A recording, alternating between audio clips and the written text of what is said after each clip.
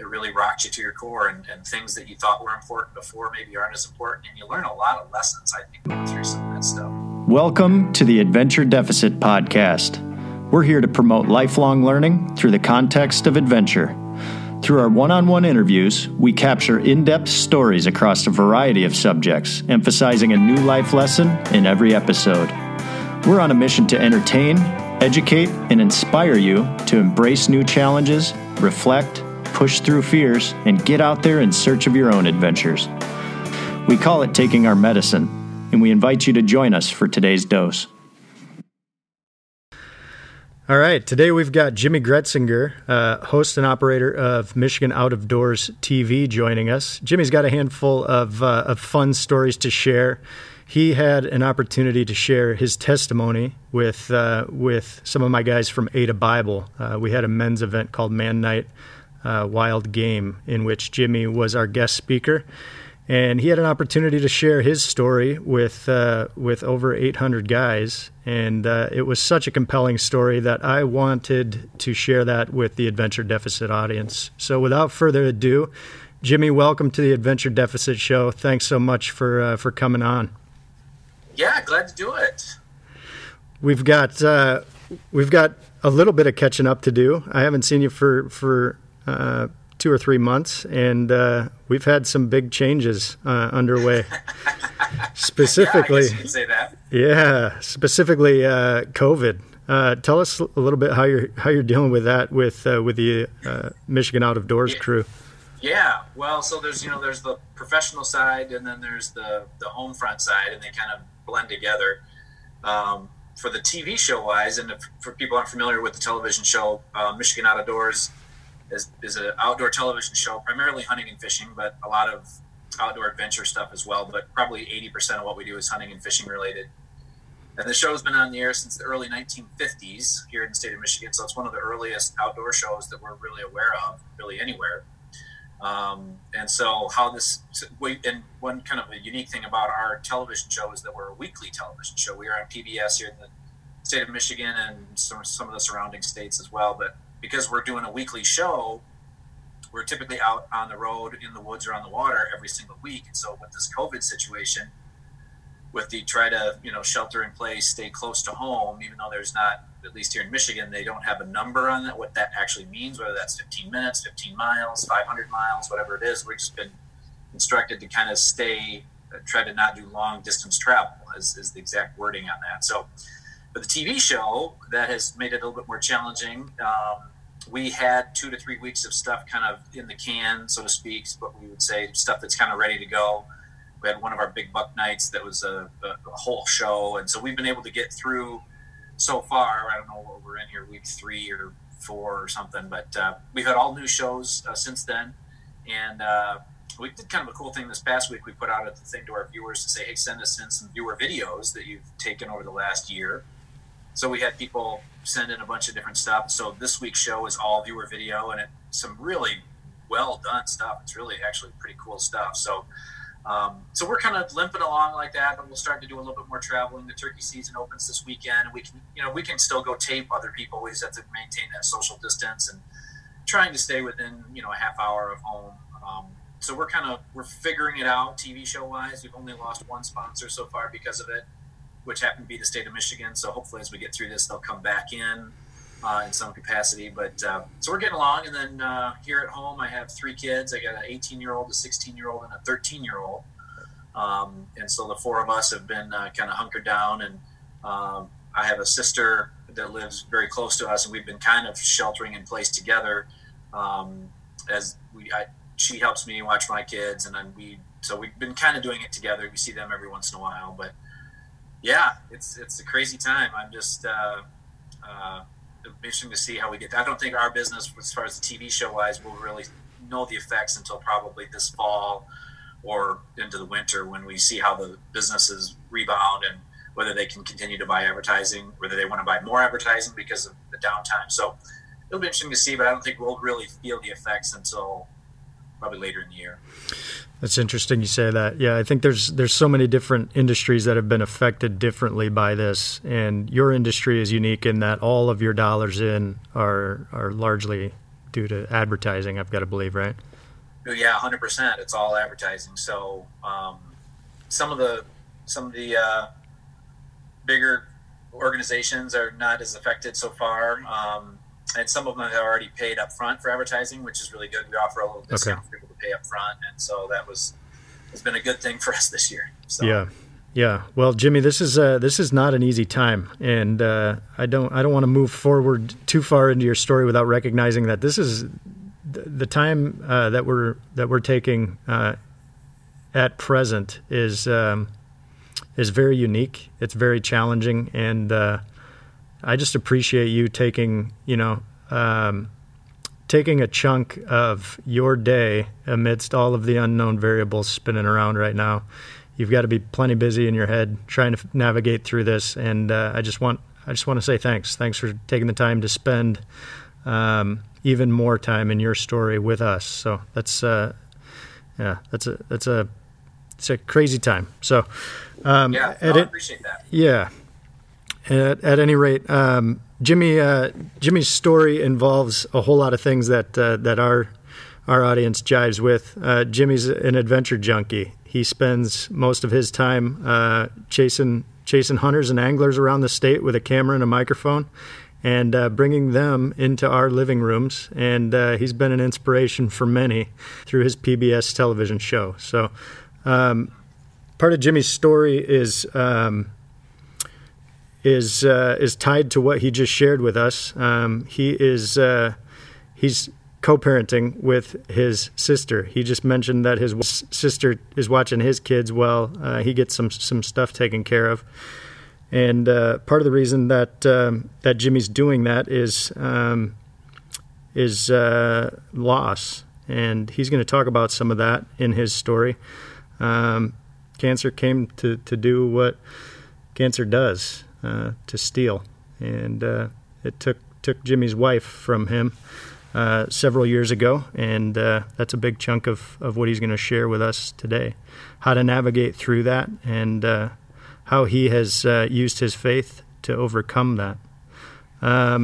Jimmy, with a little glimpse into some of the tragedy in your story, let's back up and just kind of start off from some of the happy memories of your youth. Give us a little background on kind of your upbringing and what brought you into Michigan Out of Doors. Yeah, well, probably like a lot of your listeners, I grew up doing a lot of hunting and fishing. My dad was kind of primarily the main catalyst in that, and we grew up on the west side of Michigan in a town called Ludington, so that's right on Lake Michigan, so that was an awesome place to grow up. And so we did a lot of hunting and fishing, but I never really thought I'd be able to put those, have that be a profession later in life. And but did a lot of that. High school and college. Well, high school you kind of get away from it a little bit just because of the sports and everything else. But as I got into college, I started to really realize how much I missed and loved the outdoors. And so I spent more time hunting and fishing at that point in time. And then went off to Michigan after I graduated from Michigan State. I actually started working for a large Christian camp called Spring Hill Camps, which is in Everett, Michigan, kind of right in the center of the state. And I did a lot. I was doing more hunting and fishing at that point in my life than at any other time, because I, didn't have any kids and worked at a camp and did a lot of hunting and fishing. And then the way I got in with Michigan Out of Doors was actually my elementary school gym teacher, of all things, was the head honcho for Ducks Unlimited for a while here in the state of Michigan, and he was actually hunting with my elementary school gym teacher let me back up. My elementary school gym teacher was hunting with Michigan Out of Doors. Sorry about that. And they're sitting in the duck blind talking about how they needed to hire somebody new with Michigan Out of Doors television. And so my buddy, he said, well, I know this kid who grew up hunting and fishing and graduated from Michigan State with a degree in broadcasting. And so he's like, well, have him call me. So my old teacher get a hold of my dad and said, hey, tell Jimmy Michigan Outdoors is looking for somebody. And my dad got a hold of me and said, hey, Michigan Outdoors is looking for somebody. And that just kind of started the wheels moving there. And a couple weeks later, they made me an offer. And that's kind of how I started with the television show. But I guess my love of the outdoors though really started early on. And actually one of the stories that I told when I was there just a few weeks ago at your church was kind of one of my earliest memories of actually hunting on my own after, I would walk behind my dad grouse hunting and bow hunting and different things like that. But the first time I got to go bow hunting by myself, I was 12 years old, and we have a cabin up in Sheboygan County, which is in the northern part of Michigan, and there's big woods up there. It's a huge state land forest up there called the Pigeon River State Forest. And so I was sitting in a ground blind because, back then we didn't have tree stands that you could really just go buy at a hardware store or whatever. You had to go build tree stands. And so you had to get, 2x4s and plywood and all that kind of stuff and build your tree stand. So because of that, we didn't have very many good ones. My dad always had a really good one. Our one good spot is where he would sit. So I was a couple hundred yards away and sitting on the ground with my little stick and string and with a little natural ground blind around me, just leaning up at the base of the tree. And I hadn't been sitting there very long, and I heard what I was certain was a deer walking up behind me. And so I could hear the little, his footprints coming up, and he got right behind the tree that I was leaning against, and I could hear him kind of walking back and forth. And he was making a sound, which was kind of like, most of you out there probably know what a deer grunt sounds like, but this is the sound that this critter was making. It was whoa, whoa. And well, that's not the sound that a deer makes. That's the sound that a bear makes. But as a little 12-year-old who's hunting deer, it's like, oh, I'm sure this is a deer. And when he started woofing like that, in my mind, I was like, oh, that kind of sounds like a buck grunting, which it sounds nothing like a buck grunting. But, to a 12-year-old, you're like, just kind of make it sound like what you want. Sure. So I was just waiting for this giant buck that I'm sure was there to walk around the tree. And fortunately, he didn't. But he was pacing back and forth long enough, and I kept hearing that sound. And that finally dawned on me that that's not what a deer sounds like. And then it registered to me that, oh my gosh, there's a bear. And we were sitting in the woods that we were in that we affectionately call Bear Woods because we'd see a lot of bear in there. And so this bear's on the other side of the tree, and it finally dawns on me what's happening. And so I did what any up-and-coming good hunter would do. I screamed like a girl and ran away, threw my bow down, jumped out of the blind. I ran over to where my dad was sitting. I still remember crawling up the tree to sit with him, and he's like, what's going on? And I was like, oh, there was this huge bear that came in, and he was right behind me. And my dad was like, well, did you see the bear? And I'm like, well, no, I never actually saw it. But, and so then I sat there and realized that we were going to be going back to deer camp because we had probably 6 or 8 guys at deer camp. And I'm like, oh, crap, I hope my dad doesn't tell everybody what happened, And so I whispered to my dad, I'm like, hey, we don't need to tell the other guys about this. And he's like, well, we're not going to lie. We're going to tell them what's going on. And he said, but if you go back and sit for the rest of the night, it would go a long way to show that you were, you weren't scared, that you were brave enough to go back. And so that's what I did. And I made as much noise as possible trying to get into that spot. And, but I did end up sitting the rest of the night. But that's one of my earliest memories and it was my actual first time bow hunting. So that was, back when I was 12 years old. Now you can hunt when you're younger, but back then you had to be at least 12 to start. So, yep. Yeah. Started at an early age. That's beautiful. That's such a great memory. I love it. I have countless memories that I can say are somewhat similar, but everyone's story from sitting in a stand during their youth has some really unique details, and I love those stories. I can feel your pain, just the worry that goes through a 12-year-old's brain that, the guys might be razzing them for being soft, Well, and I think that's such a big part of, when I think back to my favorite things about hunting and fishing and the different trips I've been on, and maybe this will resonate with some of your listeners, but you start seeing this when you spend time with older hunters. I think when I was younger, I was all about the kill and all about the adventure, and that's awesome. And I still love that part, but it really it's the camaraderie of deer camp and turkey camp and fish camp and getting the guys together, family and friends. And that has just become, when I think back on those things, I remember those hunts, and I remember, the deer that you get or the grouse that you shot or whatever it might be. But gosh, those times back at the cabin and with people and campfires, and there's just so much that goes into the outdoors. But I think I've noticed as I spend time with older hunters that it really becomes more about who you're with than what you get at the end of the day.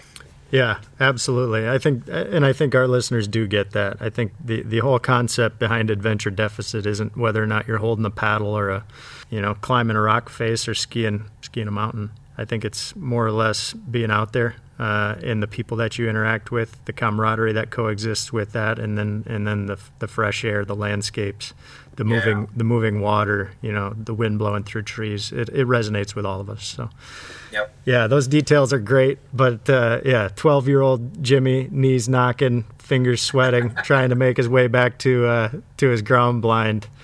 Man, that's precious. That's good stuff. So give us what's transpired since coming on. Fast forward a little bit with me. What's transpired since coming on with Michigan Out of Doors that you've seen that would add to kind of your repertoire of outdoor adventures? Well, when I first started with Michigan Out of Doors, that was 21 years ago. In fact, we're just looking at some old VHS tapes the other day since we have some time here, and we're going to maybe pull some old stories. There's just so many different. People ask me all the time, like, "What's the best part of your job?" And you get to go hunt and fish all of these places, and I do get to go to some really cool spots. Normally, I'm holding a camera, not a gun or a bow or whatever. But there's just been so many cool, interesting stories that have happened over the years, and one of the ones that we were speaking of bears, it just kind of popped in my head, but we were doing a story several years ago on how to train bear hunting dogs, and so it's quite a thing to do that. But I went up, so this is before the bear season started. I kind of late summer went to the Upper Peninsula, and there was like 4 families that were doing this all together, and so there's just dogs all over the place, campers and tents and everything else, and I was there sleeping in the back of my truck for a couple days. And so what they do, if you're not familiar with bear hunting, there's 2 different ways you can hunt bear. One is to do it over bait, and 2 is to do it with dogs. And so to train a dog to run a bear is not an easy thing, and they kind of do it in packs. But so these families, kids all over the place. So we would go out in the morning, and you actually have a ton of dogs in the truck, and then you have a dog that's actually on the hood of your vehicle, and if it was a newer truck, they'd have like a spare hood, and if it was an older truck, which most of them were, they didn't really care that they had the dog strapped to the standing on the front of their hood, and that's called the strike dog. And so you would drive down these 2-track roads up in the Upper Peninsula, and if a bear has crossed the road within like a 10 to 15 hour time frame, the dogs, amazingly enough, could smell it. And so you'll be driving along real slow, and all of a sudden the strike dog or the other dogs in the back will all just go, they start making all sorts of noises, and so that's how you do it. And so we were driving along, and I'm videotaping this, and we've been at it for, I don't know, an hour or 2 hours, and finally the dogs strike, and so you get out and you kind of cut the bear track and look at the track to see if it's big enough to run or not. And but since we weren't actually hunting, they were going to run any bear that they could. And so what they do is they put some dogs, like 4 or 5 dogs, down on this scent trail, and then they take off. And now they have it with GPS, so you can see them all on your thing. But this was several years ago, and so you usually had to have one person kind of stay with the dogs, and they have a radio, and they kind of tell you where they're at, when they're going. So you have 6 or 8 trucks, all with dogs, but one of the trucks has put their dogs down, and they radio to the other hunters and say, okay, we got one, we're running one, we're over here on Tin Shanty Road, and we're heading north, and then so somebody would get on the radio, okay, well, I'm kind of over that way, I'll head up to wherever and see if I can hear them. And so you're basically just trying to hear where the dogs are at or follow them on your GPS collar. And so they were trained, so they put some of their more experienced dogs down, and they went in there and they treed the bear. And then what they would do is put some of their younger dogs down on that same scent trail to follow where those other dogs were, and then eventually, hopefully, catch up with them and start running it. I guess that's kind of how they learn how to do it. Just to get the idea, yeah. Yeah, and so I was with the main guy. We got to the tree, and the dogs are all running around, and they're barking and howling and everything else. And so what they do is, to make it safe for everybody, is they collar the dogs, tie them off to a tree nearby, so everybody's controlled. And then we were going to bring in all the family and all the kids, and everybody's going to take pictures. And then we just pull the dogs out. The bear comes down the tree and goes on about his business. Okay. So we were doing that, and we get the dogs tied off. Or no, he didn't. He was getting the process of getting the dogs tied off when all of a sudden some of these younger dogs that were getting close to where our dogs were started barking and howling. Well, they weren't supposed to do that until they got into the pack with the rest of the dogs. So all the dogs that were around me and John, the guy that was the hunter or the dog trainer, mm-hmm. all these dogs around here heard these other dogs barking. And I guess in their mind, what they heard was, hey, we've already caught this one. Somebody's got another one going over here. Let's all go over there. So all the dogs took off to follow where these other dogs had been barking, thinking there was another bear to run. So when they all left, I remember I was like 2 or 3 feet from the tree, and I had the thought, I was like, I wonder what this is going to do to that bear up in this tree. And so I just happened to look up, and this bear is coming down this tree as fast as he can come down. And if you've ever seen a bear go up and down a tree, they can fly going up and down a tree. Yeah, they move. And so John, the guy that's there, he sees this bear coming down, and he has a lot more experience with bears than I do. But he whips off one of his dog leashes and starts hitting the tree, trying to slow the bear down. And I'm backing up, videotaping all this. And the bear comes down to about 8 feet off the ground. And John's, a 6-foot guy or whatever. Sure. And so he's yelling at this bear to get back up the tree, and he's now hitting the bear with the leash, trying to get it to go back up the tree. And I'm videotaping all this, thinking, I can't even show this to anybody. This bear's going to jump right on this guy's head. And slowly the bear kind of went back up the tree. And by this time, the other dogs had all come back over here because they had now heard this other. It was just a big fiasco. Whoa. He turned to me and he's like, "Boy, that was a close one," he said. That's one of the stories that sticks out. Dude, all of that is crazy. That sounds like a circus show. All right, so you've got just dog hunting in general like that is a tricky endeavor. And some people, even hunters are like, I don't think you should be doing that or whatever else. But it is an exciting way to hunt. Way more bears are harvested with over bait than with dogs because it's a hard thing to do. It's hard to train those dogs, and yeah, but it's talk about fun and exciting. It's pretty cool. Yeah, I've read certain excerpts on people doing that in Arkansas and Missouri. There's states that people really dig into that, hunting bears with dogs. I didn't realize that Michigan was a state where we did that, but what a crazy story. Just to insert myself into that, I'm going, what in the world? So you're sleeping out of the back of your truck at a stranger's home in the UP. You find yourself corralling down a 2-track with a dog standing on the hood? Yeah, there's some crazy stuff. I remember I was doing a catfish story with these guys one time, and they were pretty rough around the edges type of guys, but that's okay. We could get a lot of people like that on our show. And sure. We pull, and catfish fishing is not the most sexy thing in the world, but so anyways, we we had 2 boats, one me and one guy, and then another boat had 2 other guys, and so we were going to be anchored next to each other. And then in catfishing, you just basically put a big lump of stuff on a hook, and with a weight about a foot away from it, and just dump it in the river and hope for the best, kind of on the the upstream side of like a blowdown next to on the river's edge. And so we pulled into this spot. This guy proceeds to take off his shirt, light a cigarette, and open a beer all at the same time. And I was like, I just put the camera down. I'm like, I can't show any of this. So we have some interesting people that we meet throughout the 20-some years of doing this. Sure. No, just the story that you just told about bear hunting. I'm loving it, man. It sounds almost like you guys approach that like a police would, chase a criminal in a city block of LA. I'm northbound on Tin Can Road. Cut him off. Go. That's crazy. Yeah, that's fun. So whatever came of the bear, it just went back up the tree and minded its own business. Once we pulled them, everybody came in. We got pictures of every this nice Michigan black bear, and then once you get the dogs all leashed up, and everybody walks away, and the bear, as soon as you're probably within 20 yards away from the tree, he just comes down the tree and goes the other way. So, Yeah. Oh, that's fun, man.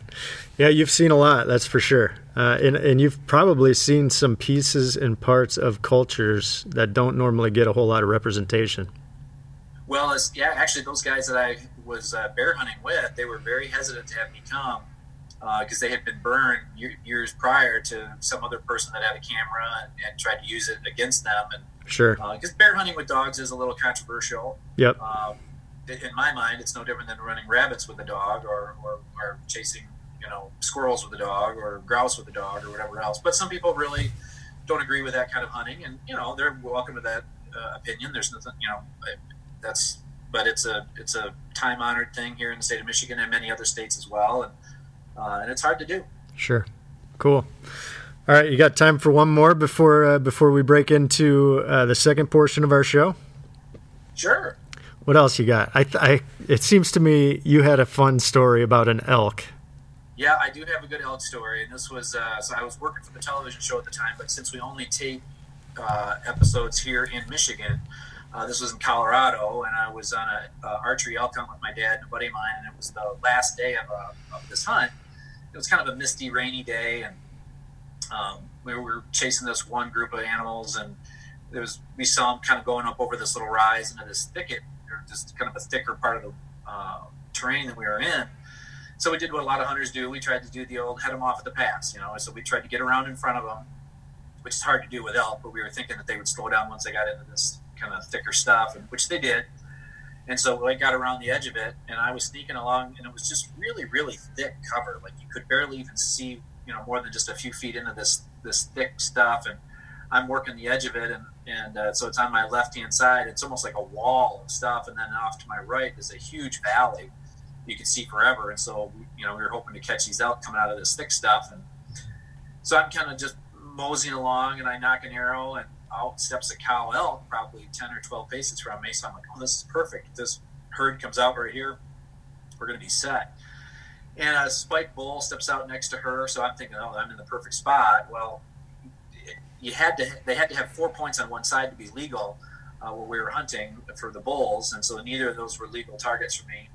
And so they're looking at me, and I'm looking at them, and I'm pretty close to them, and my wind was bad. The wind was kind of behind me, and they smelled me, but it took them a little while to figure out what was going on, and they blew and kind of did that, and which is kind of a warning sign to all the other elk in the area, like, hey, something's going on. So they spooked and ran down into this valley, and then when these other elk that were in the thicket heard them take off and blow like that, they started to come out of this thick stuff.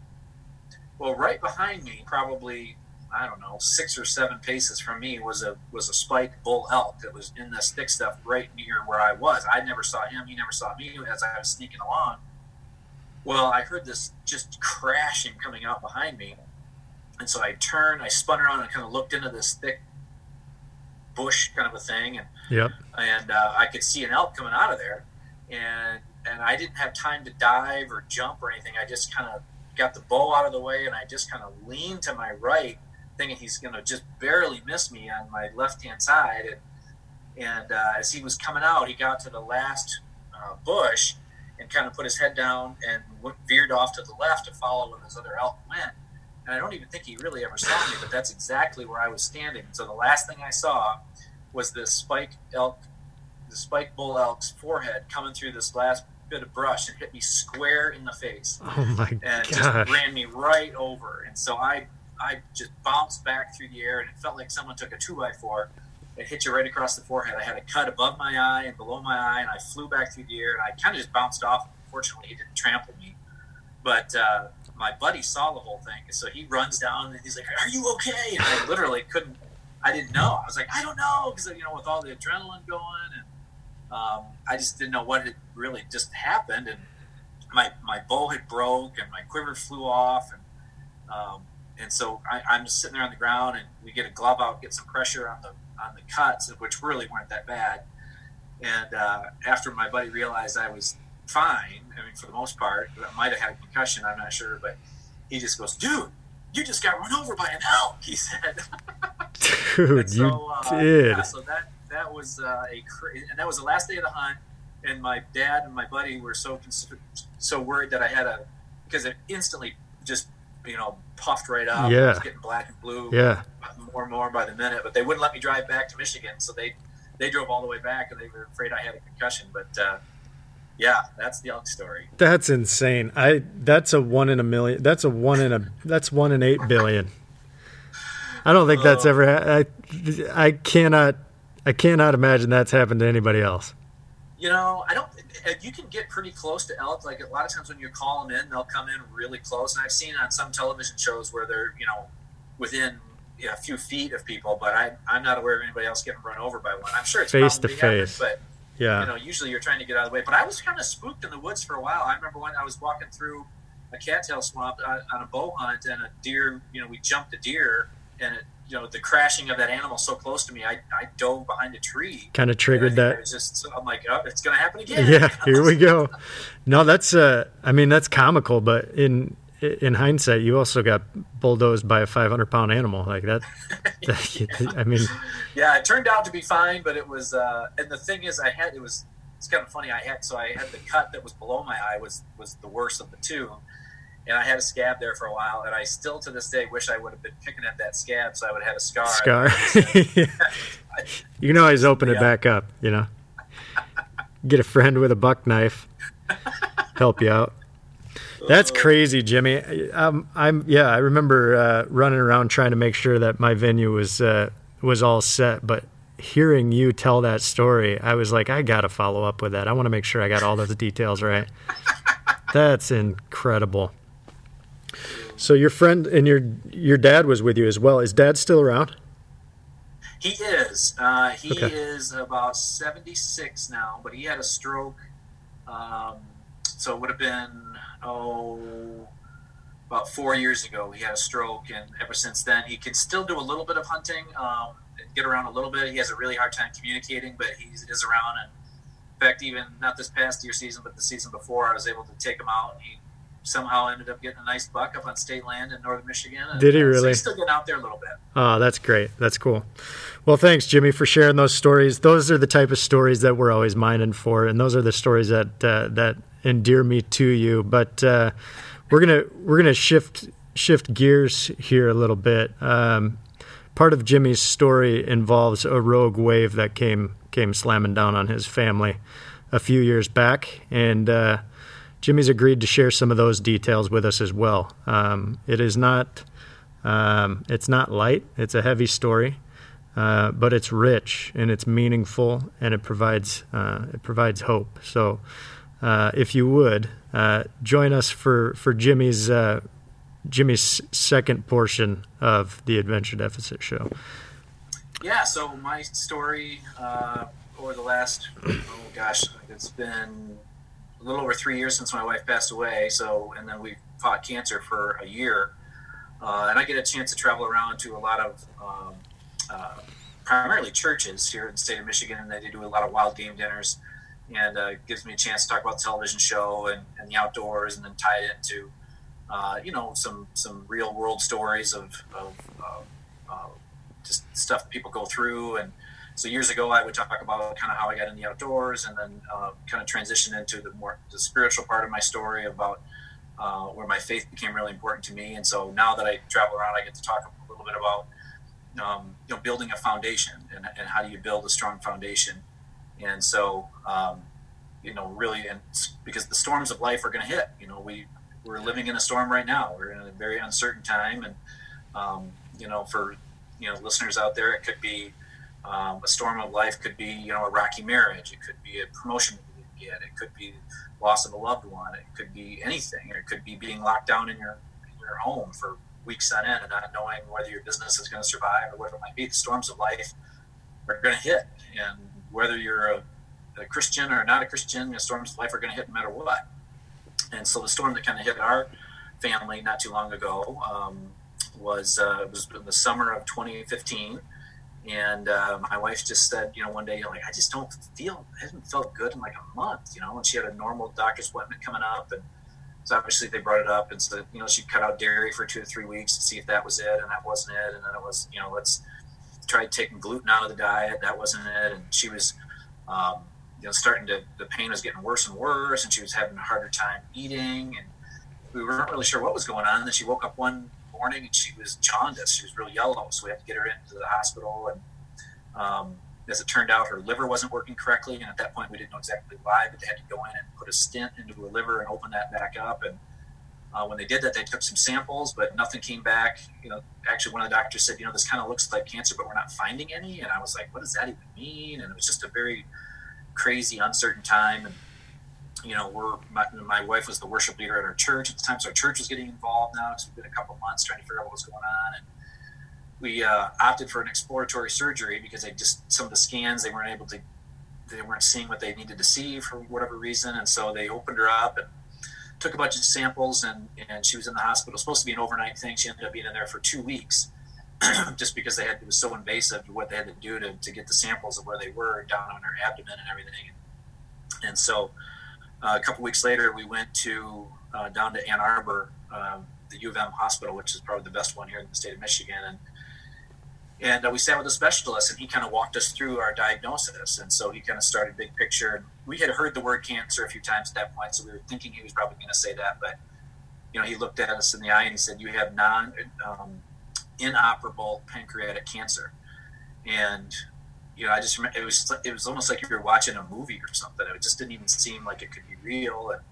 And so that, that kind of started our journey with cancer. But at that point, when somebody tells you that, it really rocks you to your foundation. And so as I get to travel around and speak, I just really challenge people, like, what is your foundation? Like, what is the most important thing in your life? Is it your job? Is it your kids? Is it your spouse? Is it your hobbies?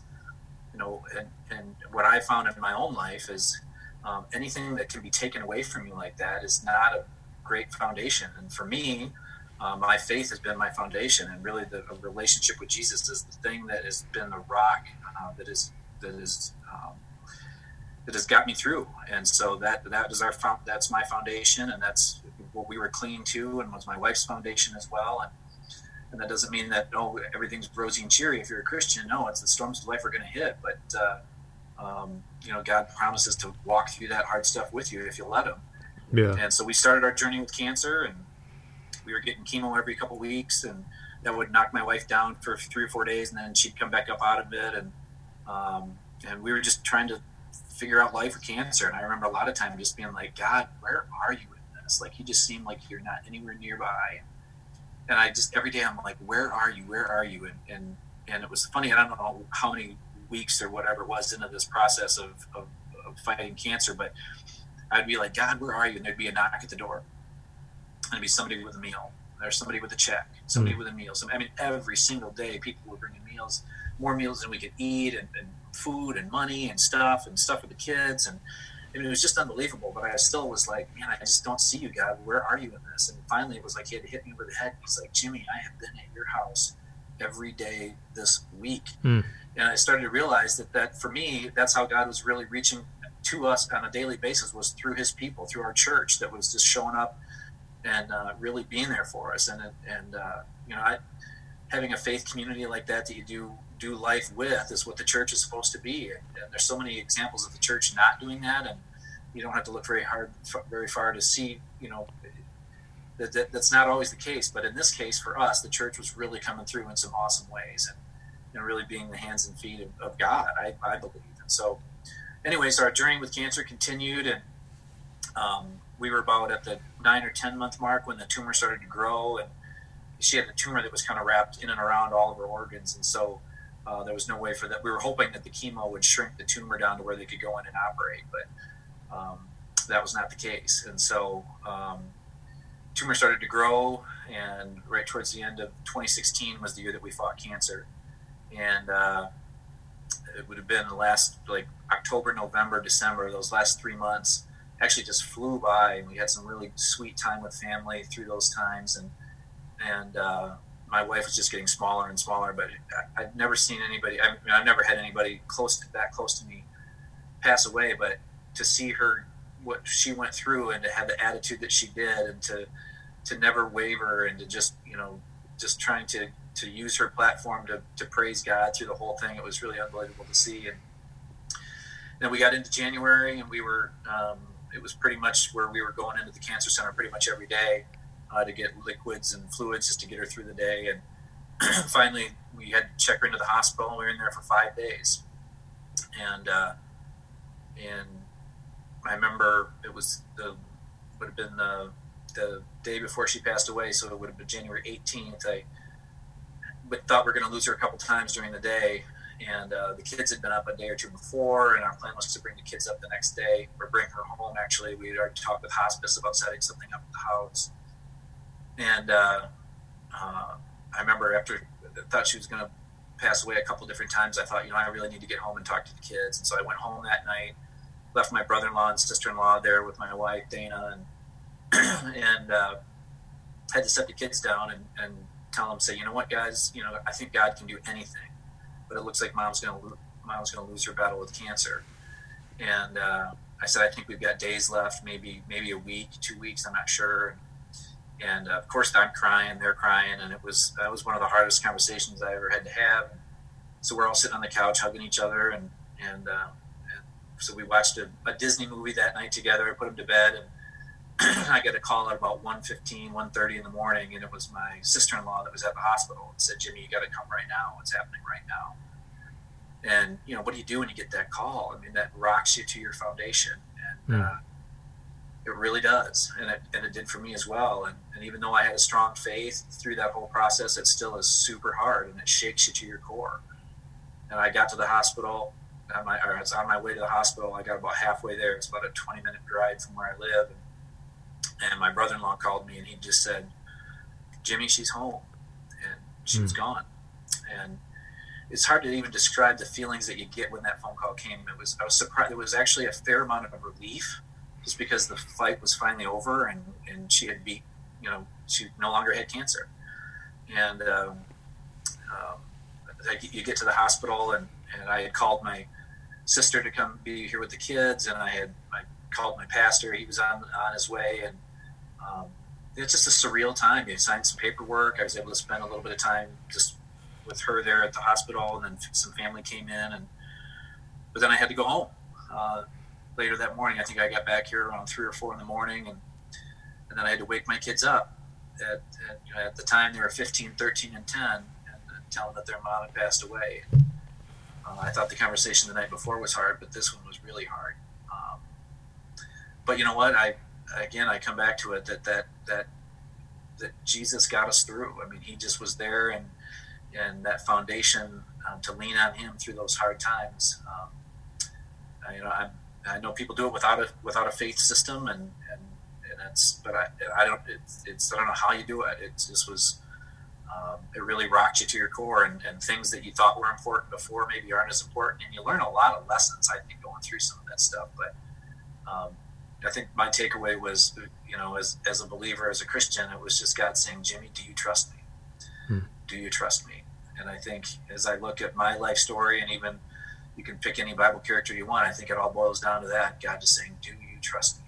Yeah. And I had to learn some of those lessons that you have with this COVID situation, and this uncertainty, and so many people dealing with death, and it's just, such an ever-present thing. It's like, it's still, I'm learning those same lessons again, where God is just saying, do you trust me?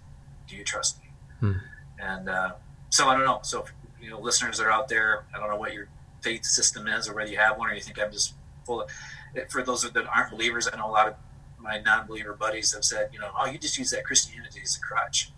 I'm like, yeah, I do. I lean on it every day. Jimmy, that's one of the most powerful stories I've heard, and it's sacred space. I can see it in your face. It's real. It's close, and there's not a certain amount of time that can distance you from that pain. But I do agree with you, and I do lean on that. So I do understand where we can find our hope. And if not for that, I don't think we're going to have this conversation with a whole lot of positive affect. But that is where we rest our hope. And it's with that I can say there's a happy ending to this. Yeah, I mean, I'm hoping so. I mean, there's, we're going to get to see those loved ones again at some point in time, and we don't know when that is, but yeah, that's the hope that Christianity offers. Yeah. You have a handful of scripture that's bouncing around in your head during times like this. Would you mind sharing some of your favorite passages with us? There's Philippians 4 is a chapter in the book of Philippians that I think I really kind of just lived in that and continue to. And even with this COVID thing, I remember having to back just saying these verses again and again. It's Philippians 4:6. It says, "Don't be anxious about anything, but in everything, through prayer and petition, with thanksgiving, present your request to God, and the peace of God, which transcends understanding, guard your heart and your mind in Christ Jesus. That's a lot of words, but what is it saying? It's saying basically, if you want to have a peace that makes no sense to the people around you, if you want to have a peace that makes no sense, then pray about everything and be thankful. And I think that thankful part is so crucial, because I know in our journey with cancer, we used to put the kids to bed at night to say, what was your best part? What was your worst part, or whatever? And we changed that to say, where did you see God's goodness today?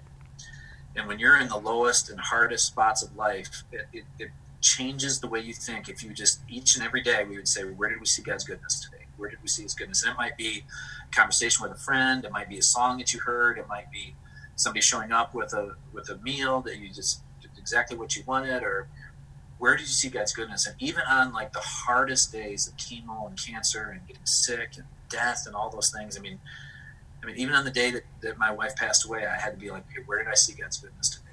Okay, she was not in a lot of pain. We were able to get most of all the family there. I was able to say my goodbyes, stuff like that. So even on those hard days, if you can be thankful, to look for the good things in your life, and sometimes it is really hard, and sometimes it's just a little thing, but I really believe God, we live in this broken, fallen world, but there's so many good things that come into our life that we just take for granted so often. I know I did, I know I do. But on those days, if you want to have a peace that makes no sense, pray about everything, but be thankful. And that thankful part is a key. I have kind of our motto through this whole journey with cancer was faith, not fear. And I have that tattooed on my arm. And I've been looking at a lot even these past few weeks with the COVID situation, just like faith, not fear. You can choose how you want to believe, or how you want to think. You can live in fear, or you can live in faith. And that's I have it on my arm because I need to hear that every single day. Yeah. That's another piece that I think is important to mention. As Christians, we don't live under the false assumption that life's going to be easy. There's going to be turbulence. It's promised.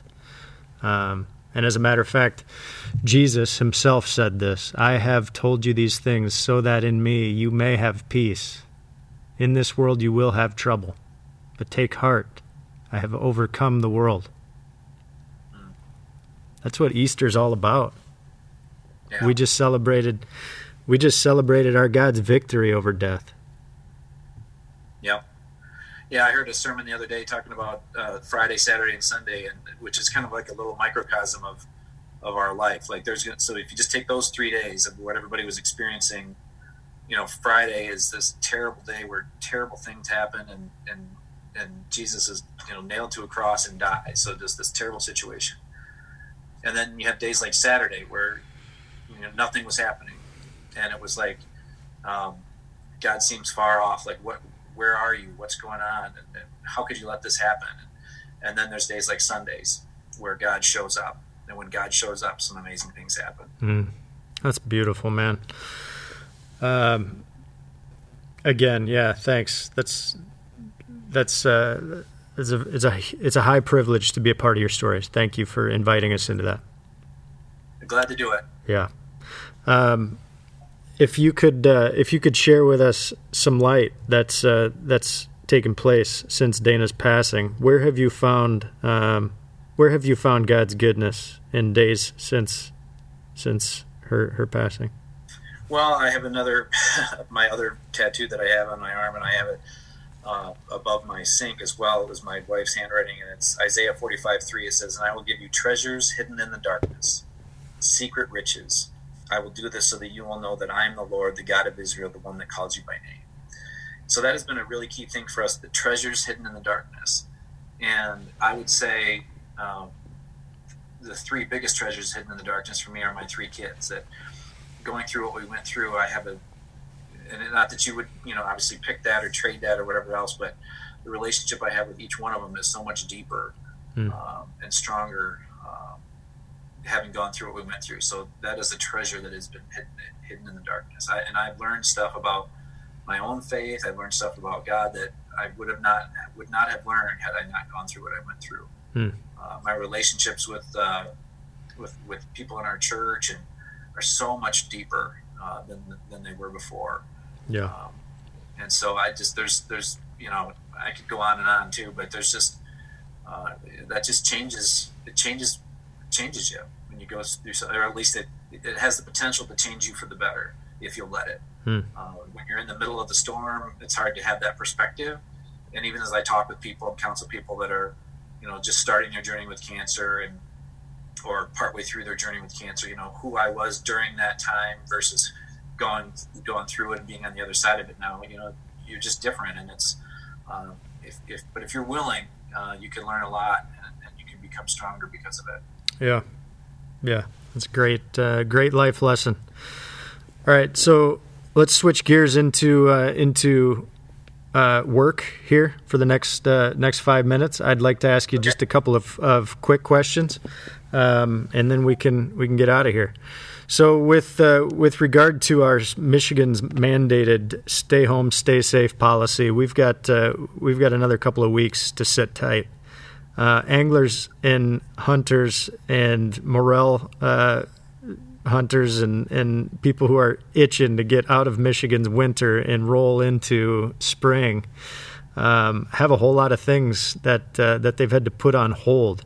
What has that included for you personally? Do you have a springtime passion that this is impeding? For me, my springtime passion would be definitely turkey hunting. Now, there is a ton of really good fishing that's happening all around this. Well, I should say all around the state. They just got 1.5 feet of snow in the UP, but and so they still have some lakes that are froze over up there. But down here and in northern Michigan as well, but there's so much good fishing happening right now. So much good steelhead fishing and walleye. Walleye on the east side of the state right now are just going crazy, and they were catching a ton of perch here where I live in Grand Haven out in the big water. But for me, my spring passion is turkey hunting. I absolutely love turkey hunting, and that starts this Saturday. So fortunately, it's not really going to impede me much at all right now. The only thing is we're not being able to travel as far as we would maybe like to. But there's still lots of good hunting within a half hour where I live. So my plan on Saturday is I'm going to head out and just have to decide between a couple different properties. But I'll head out with, camera in hand with, a couple cameras, tripod, and then some decoys, turkey vest, all the stuff. And it's quite a thing when you're trying to take yourself on the ground doing this kind of thing, not in a ground blind. So just doing it, just set up against a tree, and it makes it more challenging, but it also is kind of fun to just try to see if you can do all that on your own. And so yeah, I've kind of got a little spot picked out that over the years has been a pretty good location. And with turkey hunting, it's a little tricky because if you don't have a lot of property, you kind of have to sit tight. You can hunt 40, 80, 120 acres in 20 minutes if you want to, and just walk through it and call. And if they're not there, they're not there. So in southern Michigan here, where you don't have as big hunks of land, potentially, you do sit a little bit longer. Typically, if I'm in northern Michigan and I'm hunting birds, I'll go from spot. I'll just start calling. If I don't get a response, I'll move on to the next deal.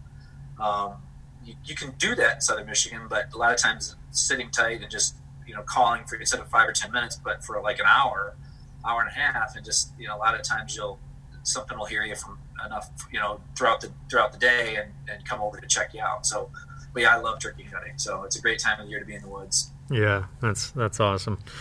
All right, so you mentioned earlier on that Michigan Out of Doors has been in action since 1950 something, with over 60 plus years of traction. What have been some of the biggest shifts or pivots that you've either been aware of or been part of personally since your oncoming in '98? Well, I would say the biggest shift is in producing the television show has been the equipment that we used to do that. When they first started, they were shooting everything on film and then recording the audio separately. And so a lot of times when you see super old video that you see that it's film, but a lot of times they have put this cheesy music to it because you couldn't record audio and video at the same time. So you had to do them separately. So to sync those up was tricky. So if they were going to just do the snowmobiling story, they might just put it to music because they didn't have to worry about, the nat sound or natural sound, what we call it. So some things haven't changed. You still want to. It all comes down to just telling a good story, and for Michigan Out of Doors, pace and variety has also been a thing that has been passed down over the years. So unlike a lot of other outdoor shows that we're going to go to Lee and Tiffany's farm in Iowa and we're going to hunt deer, and that's the half-hour show. Well, our half-hour show has usually at least 3 different segments in it, sometimes 2, sometimes 5. But that pace and variety. So if let's say that you're not a turkey hunter, you're just a fisherman, but you're like, well, I'll sit through this turkey hunt because I know they're going to be steelhead fishing the next story. So without that, I think people just, they're not doing anything that I really like to enjoy, so I'm not going to watch this week. So pace and variety, telling a good story, those haven't changed. But what has changed is the equipment had made it so much easier in a lot of ways because the batteries last way longer now, the stuff's way smaller, the equipment's easier to use, get through the woods, tougher. But it also has, because of that, there's 18 million different outdoor shows and web shows and everything else because the equipment has come down in price and anybody can use it. And now, with a decent laptop, you can produce a show, anybody can. So, but you still have to tell a good story. But I think the technology has just changed the way we do it so much. And when everything switched over to HD, that was a really big shift for the cameras that you could use. And you didn't really want to, if you're looking at 4:3 video on a 16:9 screen, it just screams like, oh, this is from forever ago. So but those are some of the things that I think I've seen over the years. Sure. And I know you guys are really active on social media. I see you guys, I keep up with you through Instagram and YouTube. Are those primarily your methods of reach? Yeah, Facebook is still the biggest one for us. Is it? Okay. Yeah, Instagram and the YouTube channel is nice. We're hoping, we'd love to get those numbers up to where the viewers on YouTube are similar to the viewers on our on PBS. Mm-hmm. We're I don't know for sure, but as everything turns more and more internet based, it'll be interesting to see how long network TVs stay on and how that's all going to work, and where is our show going to fall in and some of that. So building up that online presence is obviously super important. Yeah. Okay. Final question. For those of us looking to get into hunting, fishing, or the like, either our youth or early onset hunting or early onset fishing later in life, what would be the best species of each in each area, in your opinion, to start with? Let's start with hunting. Well, if you're out there and you'd like to do some more hunting, I think the best way is to try to find somebody that that is already fairly avid at it. I think that's a really important way because some of the stuff is, there's obviously YouTube videos and that kind of stuff, and television shows like ours that do a lot of how-to. But I think if you could find somebody, regardless hunting or fishing, that is kind of into that, and if you don't, then there's clubs. Pheasants Forever, Ducks Unlimited, Rocky Mountain Elk Foundation, Rough Grouse. There's so many clubs, and they have chapters all over the world, especially all over Michigan. And there's a lot of guys that really want to try to help to get more people in. There's all sorts of youth events that are planned all over the place, and but I would start with trying to get somebody that to do it. And I think you want to try to, or if you're trying to get your kid involved, I think trying to do something that is that you have a pretty high rate of success. So let's say if you're trying to get somebody into fishing, or you want to get into fishing, bluegill fishing in the spring, like right now, is going to be a great way to introduce somebody because there's a lot of action. They're good to eat. It's not hard to do. You don't need expensive gear. But to take that person out and say, okay, we're going to go shore fishing for brown trout here where I live, that's super hard to do. Not so much hard as in physically hard to do, but it's very hard to catch fish that way. But it's really challenging, and you got to get specialized gear, and you need certain things to do it. And so you want to try to get somebody into something they're going to have a high rate of success. So in the hunting world, I would probably, turkey hunting is a great way to bring somebody along because they can witness everything that happens, and they don't need specialized gear. They just need a little bit of camouflage. Waterfowl hunting, although is hard to maybe have all the stuff, but that's something easy for somebody to come along and just sit and try it out and see what they think. Deer hunting is great, but you do a lot of deer hunting for very little taking of game. And so it's fun to go on a deer hunt, but like when I took my kids when they first were starting to get into the outdoors, like, well, they're only gonna be able to sit for like an hour, maybe 2 hours tops, especially when they're young. So don't make them sit there for 3 or 4 hours, because it's gonna spoil them. And take them when it's warm and make it easy, and don't be a stickler on, well, you can't, don't you dare bring that phone along, and you just want to try to not alienate people as they come into these new environments, and make it fun, make it. And I remember with my kids, there was a McDonald's that we would pass on our way home after we would go hunting. Well, we'd always stop and get cheeseburgers, and I think they looked just as forward to the cheeseburgers as they did to anything else. Yeah. So, yeah. To kind of build in some of that kind of stuff, and I think we as sportsmen, we need to do a better job of taking our buddies that are our same age and just saying, hey, come tag along in this turkey hunt, just so you can see what this is like. And it doesn't always have to be the young people. I think getting middle-aged and older people out there is just as important. Yeah, that's great. Well, Jimmy, we are coming up on about an hour 5, and I promised that we'd get out of here in an hour. So with that, I'm going to let you go. But on behalf of the Adventure Deficit community, I just want to say thanks. It's been a pleasure. Well, glad to do it. Glad to tell stories, and thanks for what you're doing. We appreciate you, man.